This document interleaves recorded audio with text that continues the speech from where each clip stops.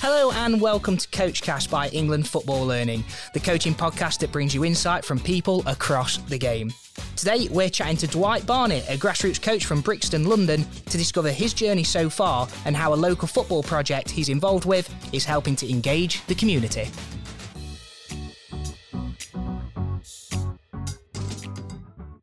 Hi Dwight, nice to have you on the podcast and good to meet you. So before we get into finding out a little bit more about you, can you just tell us about who you coach and how long you've been coaching? Thanks for having me on. It's great to be here speaking with you guys. So I'm from Brixton, more so Tulse Hill, working with the St Matthews Project, an organisation, sort of charity football club that I was once a player for. I've been involved with the club since I was 14. Then I went away, did some other sort of football commitments and off to college. And then I came back when I was 17 to volunteer at the club, do some coaching on a Saturday. And now I'm the current project coordinator for the project.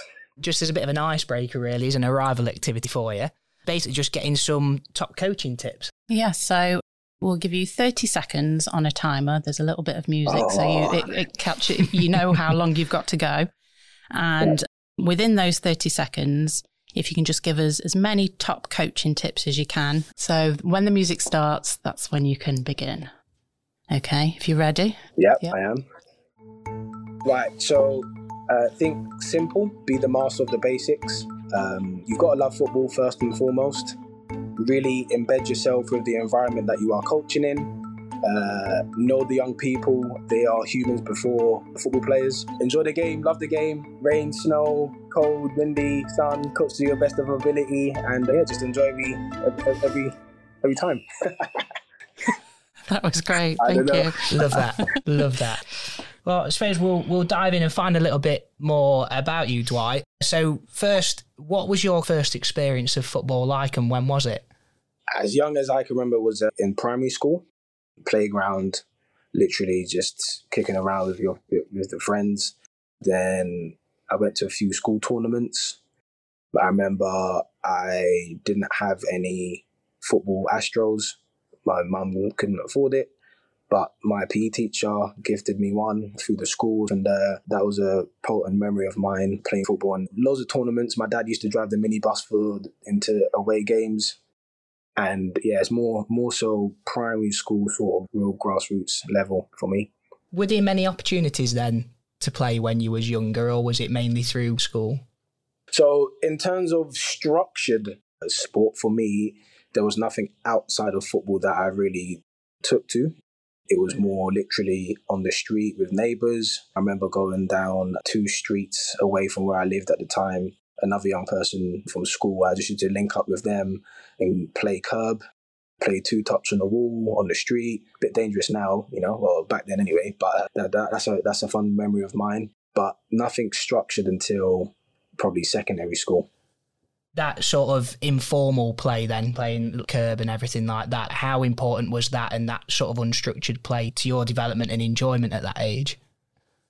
So it was important because, when you asked me to give as much coaching tips as possible in 30 seconds, I remember saying just enjoy the game. At that time when I was young, I didn't have any affiliations with any teams. I just loved kicking the football with my mates, scoring goals. There was no tactics to it. There weren't, all these things that we learn on our coaching courses now. It's literally, here is a ball, here's a goal. If it's 2 bags or 2 bottles or whatever it was, 2 shoes, just play the game. And that's where my enjoyment really came from, that sort of unstructured environment, playing football. And you mentioned earlier that you used to play for the project that you're working with now. Yeah. When did that come about? When did you start playing for them? So I moved in 2008 to another part of Brixton, to where I grew up in St Matthews Estate, and all the kids around that area played for the project. But again, I didn't come from an environment where I knew structured football. It was just all for me, unstructured football at the cage. But they've always, when I used to go there, they'd be like, yeah, come along. So I had to wait till that season finished. And then the next season, one of my friends that I grew up in the estate, his mum and dad were the managers. So obviously I was playing for them. It was real close-knit community environment. And yeah, having one of the parents as a coach, it really community and feeling and environment. And we really enjoyed it. And so when did you start getting a sense that you might want to do some coaching? It was when I was playing for Bromley, for the academy setup. I knew pursuing football at that time would be a mountain, a huge task. And I moved out my parents' house when I was 16. So at that time in non-league, if you were lucky to play at 17 for first team, you're probably getting £25 a week. And obviously I had rent to pay and, make a living and so forth. And so I pushed more to the side of coaching. My academy manager and the head coach were massive influences to that. I learned a lot of how coaching is and, their behaviours, their methods inspired me a lot. And came back to St Matthews and just took it from there. So would you say that you were inspired by the people around you and kind of learned from the way that they coached you? Yeah, 100%. There were some good elements of what they did. There were some things that I thought, I don't really like that. But that's what life is, I guess. You take the good and the bad and you make it, how you want to see life and you push forward. So within coaching, looked at the good, looked at the bad and sort of made it my own and into my own way of doing things. What did you think about your first taste of coaching? Was it something that came naturally to you, or did you, what did you enjoy about it? It was not a team. It was actually just like a turn up and play environment that we do at St Matthews. So it would have been on a Saturday and, the kids arrive, you do like a fun bulldog game, then maybe, like a 5v5, and 6v6, and then just matches. So there was no tactics involved. It was literally play and have fun. For some, they may say that's not coaching, but for me, being 17 at the time, I was loving it. I was enjoying it. And, I was sort of slowly building up the coaching ladder. I didn't dive straight into doing, phases of play, all of that stuff. I just started off on a Saturday, getting the teams in, 5v5, 6v6, mini matches, bulldog, all of that good stuff, play. And it was enjoyable. What were the kids like? Were the kids quite receptive to that? Yeah, at that age, the age were between 7 and 10, 6 and 11, or around that. They love it. They love a bulldog. They love stuck in the mud with and without the ball. They love shooting. They love scoring. They love celebrating with their friends. And I think some of them knew me from obviously around the area. They knew obviously I used to play for the club. So that connection and that relationship really took on. I think this is going to be a running theme throughout this podcast, but it sounds like even when you first started coaching that you quite valued having kind of a fun, friendly environment. How important is that to you then and now? It's massively important because I'm a big believer of a coach imposing his personality into the environment as much as they can. Be authentic to yourself. A big mistake a coach can make is going in and pretending to be like someone they see on TV in a community environment or actually in any environment. You've got to go into an environment and be authentic to it. And for me at St Matthews, because I'm from the area, I came from the project, it's important for me to reflect that in the coaching and the style of coaching and everything that comes around with St Matthews. So, the parents trust St Matthews, the community trust St Matthews. So I'm a big believer on making sure that the young people that come to us really feel at home and comfortable for them to enjoy themselves. Can you think of any particular ways that you try and do that to try and make people feel comfortable? So a lot of our coaches are ex-participants, and before they fully coach with us, they have to volunteer. So they, again, are embedding themselves with what we are trying to do here at St Matthews. It's massive to us. We welcome them in, and then that feeds down to the players welcoming them, the regular members welcome them in. Do you know what I mean? So it's great that a coach can be friendly, but if you have long-term members that are, that hold the values and the core values and beliefs that the project has, then it becomes easier for new members to come in. And then, you have sort of like it's like mini leaders and mini captains that, without them even knowing, because they're taking on board what we do at St Matthews, they make it easier as well. And that comes from the top. Do you want to tell our listeners a little bit more about the St Matthews project? What's it all about and what does it mean to you?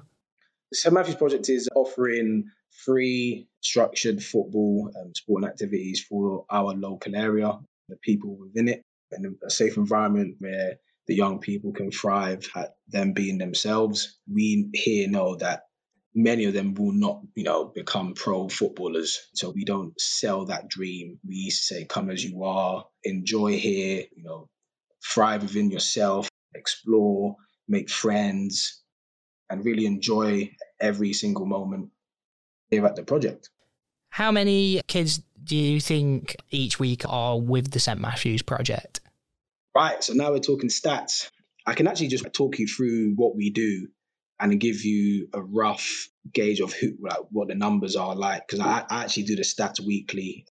But for example, Monday we do a football session at Jubilee Primary School, and there's 10 members on that. Monday night we do a Tulse Hill estate session where anyone can turn up and play within the local estate. Monday just gone, we had 25. Tuesday is normally our day where we have SMFC training. So this season that just went, we had under 11s, under 13s, under 14s, and under 15s training. And on average, there's, let's say there's 13 on each. I don't know if any of you are calculating this. I was just giving you. But yes, let's just say it's well over 200 a week. Well over. Because we're Monday to Friday. We partner up with schools. We're in our local estate offering free football on a Monday and a Wednesday. We partner up with Fulham Foundation Kicks to offer free girls football on a Wednesday.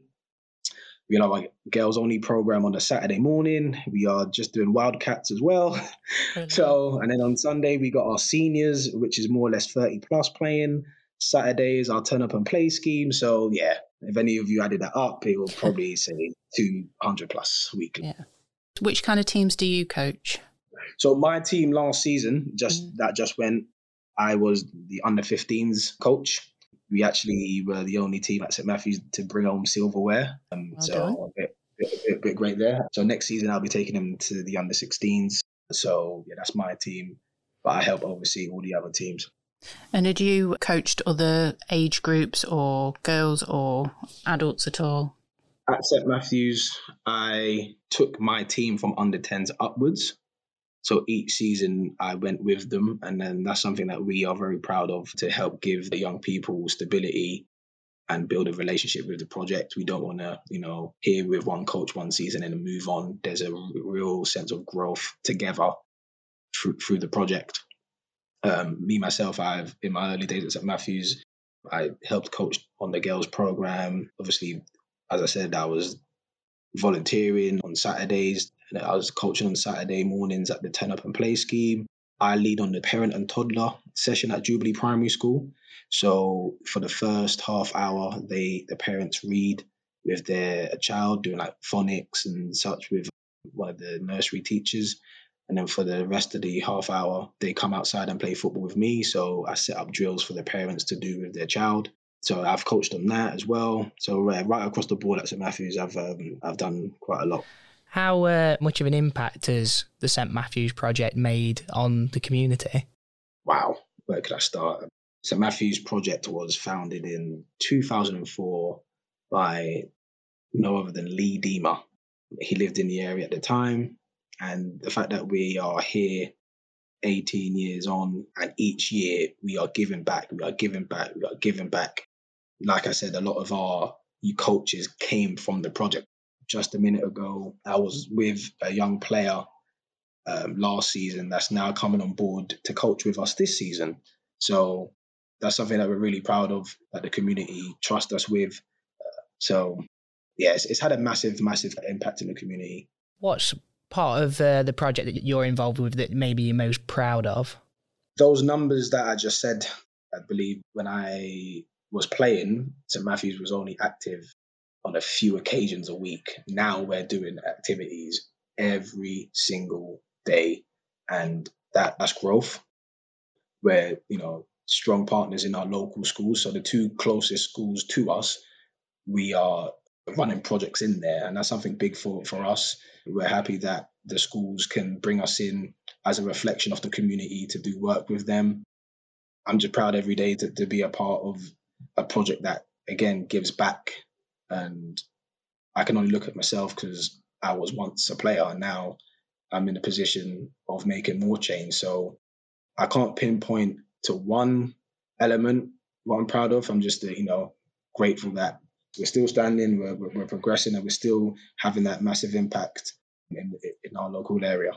And I guess being a role model to all those kids that are coming up through the project as well. So yeah, that's really good. Okay, so now we've heard about the project and yourself and your coaching journey, what we thought we'd do is move on to a section where we use some questions that coaches have brought up on our online community. We get a lot of people asking questions about getting players to communicate with each other well. So it'd be really good to know what your approach to communication is so that it's a really good and enjoyable environment. Communication for me, I've always said that. I actually said it today at one of the projects. That's why I had to push this interview back. I was in school and I said, it's important for us to communicate and speak, because we was doing a group activity, right? And I was posing them some questions and they weren't responding as quickly. So I gave them an example of, if you were away but messaging your friends on WhatsApp, how quickly and easy would you find it to respond? Because you just type in words, you send an emoji and so forth. But when you're in person, you've got to become more comfortable in terms of communicating and conversating and having dialogue in social situations. So I'm very big on eye contact and listening to someone else's views, giving your views, debating. There's a saying, challenge the point, not the person. So, you can disagree, but, you can still be respectful to each other. And you only get better at that whilst being in social settings a lot more. And that's why I'm a big advocate of communicating and speaking and getting your views out and hashing these little disagreements out. And one way of doing that is in training is building that social element. So I know obviously the FA have the 4 corner model. I'm a big person on the social side. You've got to get along. You've got to get along. You've got to have fun. You've got to enjoy it before the tactical side. Going back to earlier in the podcast when I said, when I first started to coach, I didn't go straight in doing phases of play and pattern drills. It was literally, here's a ball, 5v5, or, the bulldog, or stuck in the mud, or whatever it is, fun races, and just enjoy football. So that social development's so important, isn't it? Especially with you impacting so many young children, that it's so important getting that social development right at that age. Yeah. When I was growing up, I mentioned it to you before, it was that unstructured sort of sense of football, outside, on the street, playing football.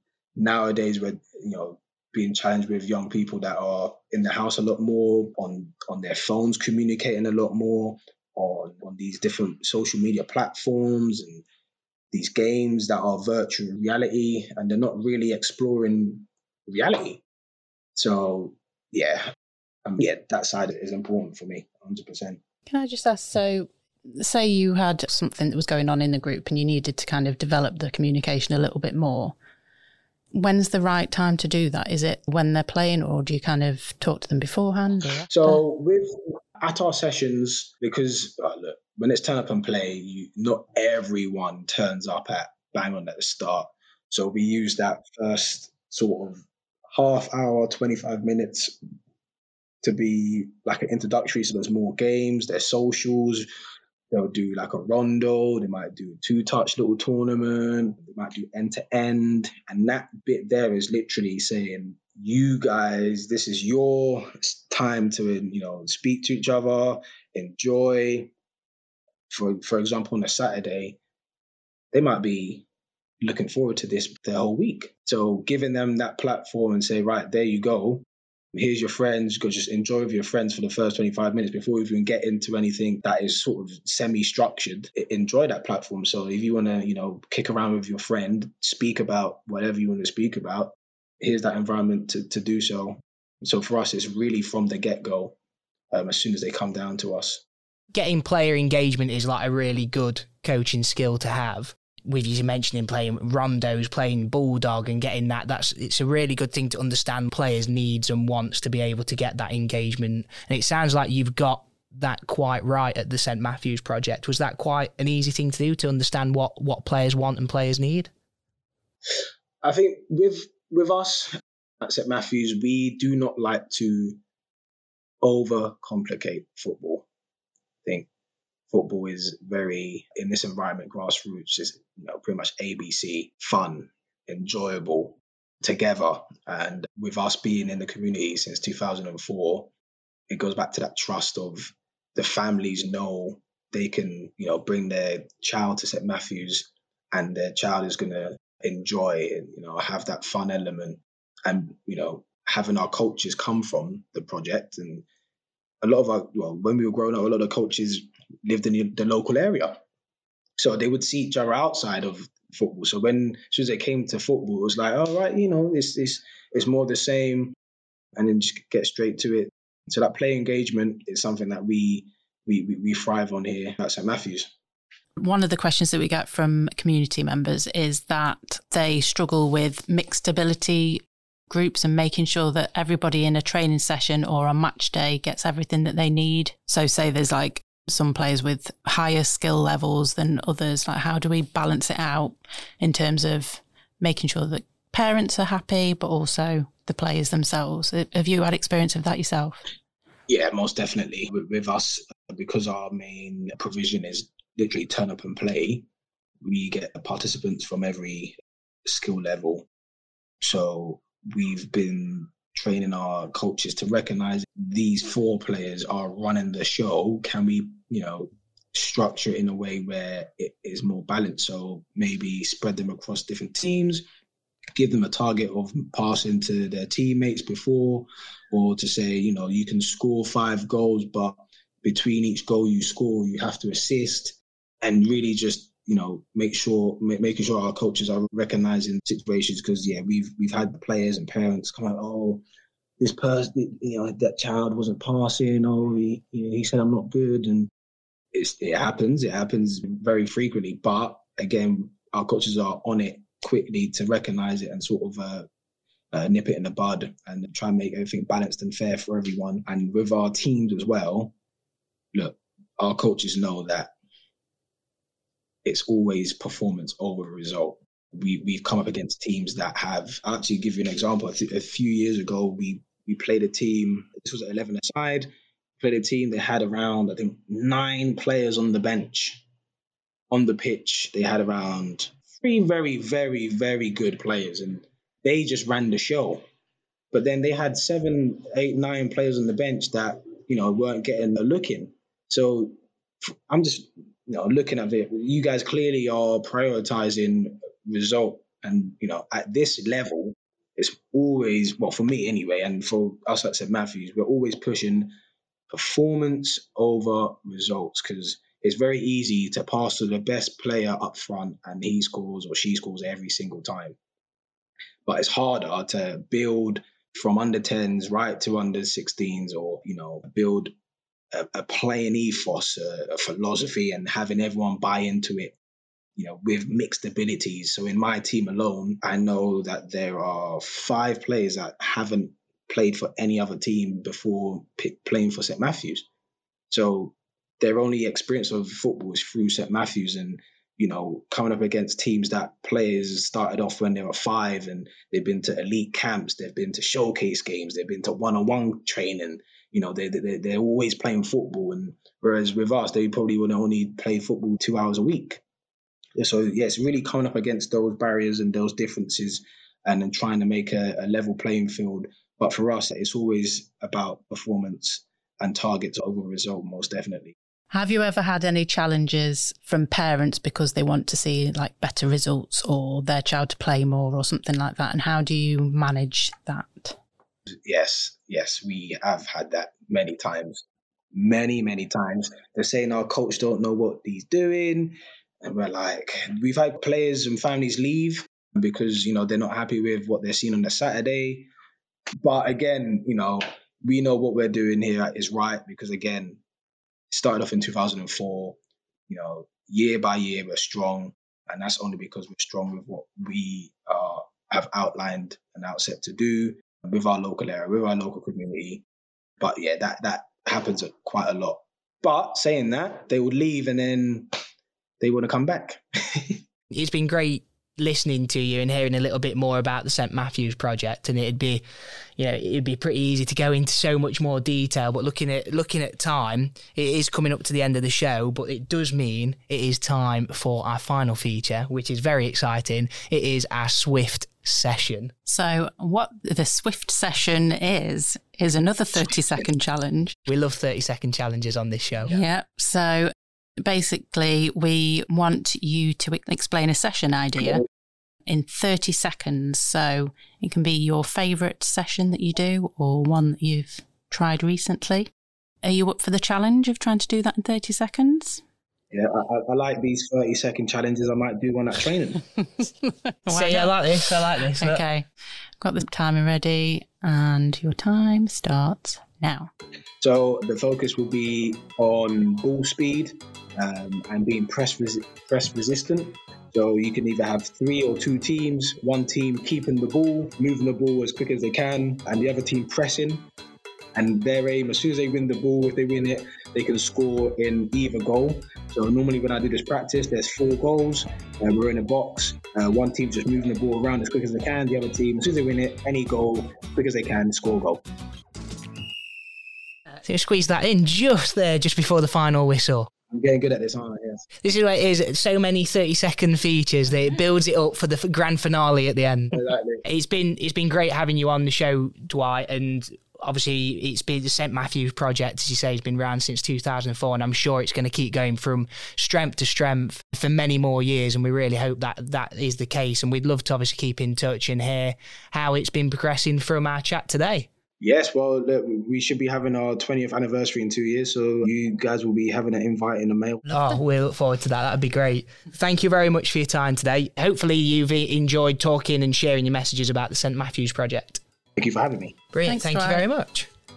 Right, that's all we have time for today, but don't forget to check out the episode description for all the links to our platforms. There you will be able to click through to the England football community. This is where you can post your coaching questions for us to discuss on the podcast, or just connect with loads of wonderful coaches. We'd love to help you out with your coaching questions, so please do check it out. We'll be back soon with another episode of Coachcast, so if you haven't already, hit subscribe to make sure you don't miss an episode. From all of us at England Football Learning, thanks for listening.